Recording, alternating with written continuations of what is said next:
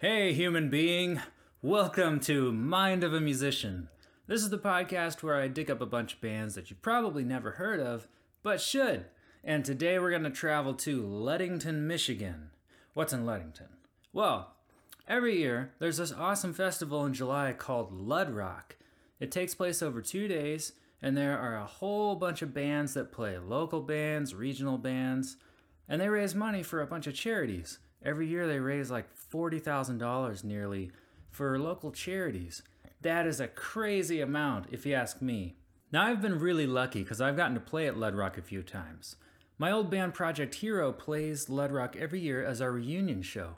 And then afterwards we have this ritual where we go to House of Flavors and we eat a bunch of ice cream and then, feel sick. But it's really a great time and it's just like 10 feet from the beach, so you should check it out. Today we're going to look at 2 bands that play Lud Rock every year. John Merchant and the Desolation Angels and On the Line. Before we get into these bands, I'm going to tell you a couple stories from last year. So, I had an interesting time at Lud Rock. I had some bad luck. First of all, I went into this show with a rib injury. So my band was getting ready to play a 20-minute set, and I had recently pulled the cartilage away from my rib cage, doing some silly yoga stretches that you should never do. Now normally, I would headbang my brains out, but I was a little more reserved this year because of that rib injury. And after the first song, I went to shut off my wah pedal and I twisted a little bit and I pulled on that cartilage and just felt this like shooting needle like pain and was like, oh no, like it took the wind out of me. And I didn't think I was going to be able to move for the rest of the set. I was like, oh no, I gotta go into grandpa mode and I'm just gonna stand here like a statue, not do my normal headbanging. But after a minute or so, the pain kind of subsided and I was able to get into it.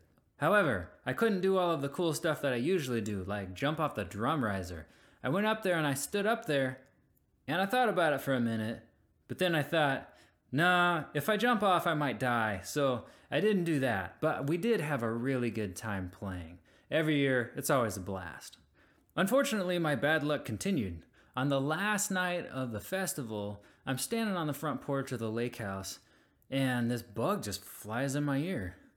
And I thought it was a little mosquito or something, but then it started biting or clawing or something. I didn't know. So I ran into the kitchen and dumped some oil in my ear to kill it.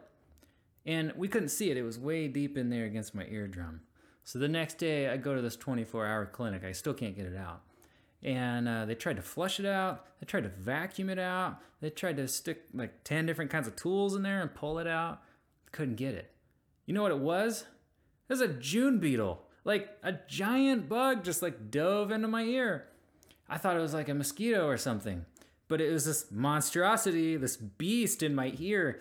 And so they couldn't get it out at the clinic. I had to go into an ENT. And he couldn't get it out because he said it's like sunk its claws into your ear canal and it's against your eardrum. So if I try to get it out, I might poke a hole in your eardrum. And yeah, that would be bad. So I had a surgery. I had to go up to Manistee, Michigan and have surgery, get put to sleep, and went home with a $5,000 bill. Good thing I have awesome insurance. And also, the town of Manistee was pretty cool. I might go back there next year after Lud Rock. But yeah, maybe next year I'll wear some earmuffs and protect myself from those things. Couldn't believe it. But as long as you have nice ear protection, maybe I can tempt you into going up to Lud Rock this year by playing you 2 of the bands that played there last year. So the first band I'm going to show you is a band that I've seen a few times there.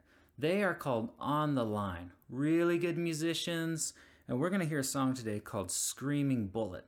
Now this band is actually from the Grand Rapids area, and they've got 2 gigs coming up if you want to check them out. On November 23rd in Muskegon, they're playing at Unruly Brewing. Sounds fun. And on December 21st, they're playing at Castle Brewing Co. in Greenville, Michigan. So if you're in the area or you're from Michigan, maybe you want to check that band out.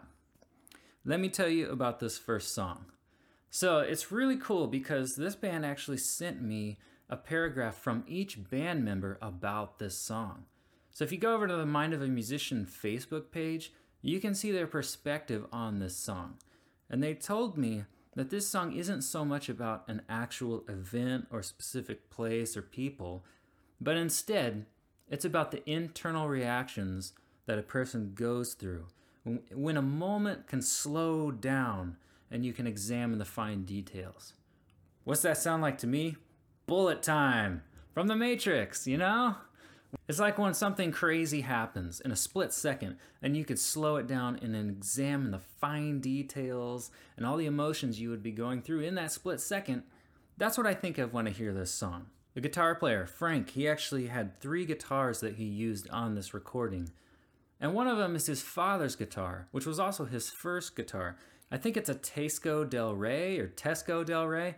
I'm not sure how to say that, but he had always wanted to use this guitar on an album, and he found a way to work it in on this song. Before the bass player and the drummer joined the band, this song was already written. They had a demo of this song with a drum machine, and the bass part in particular contained some difficult and interesting techniques, like flamenco picking and raking. So the bass player got a nice surprise when he had to record this song. And he had to work hard to try to learn these techniques, but now he's got some new stuff in his toolbox, so it's pretty cool. And as far as the drums, Zach told me that this song basically stayed the same, except he added this awesome groove that you're going to hear on the chorus. One of the band members, Ryan, he said that this song was actually written on impulse. They didn't intend for it to be this long, that's just kind of how it turned out. They wrote the lyrics, and then they structured everything else around that.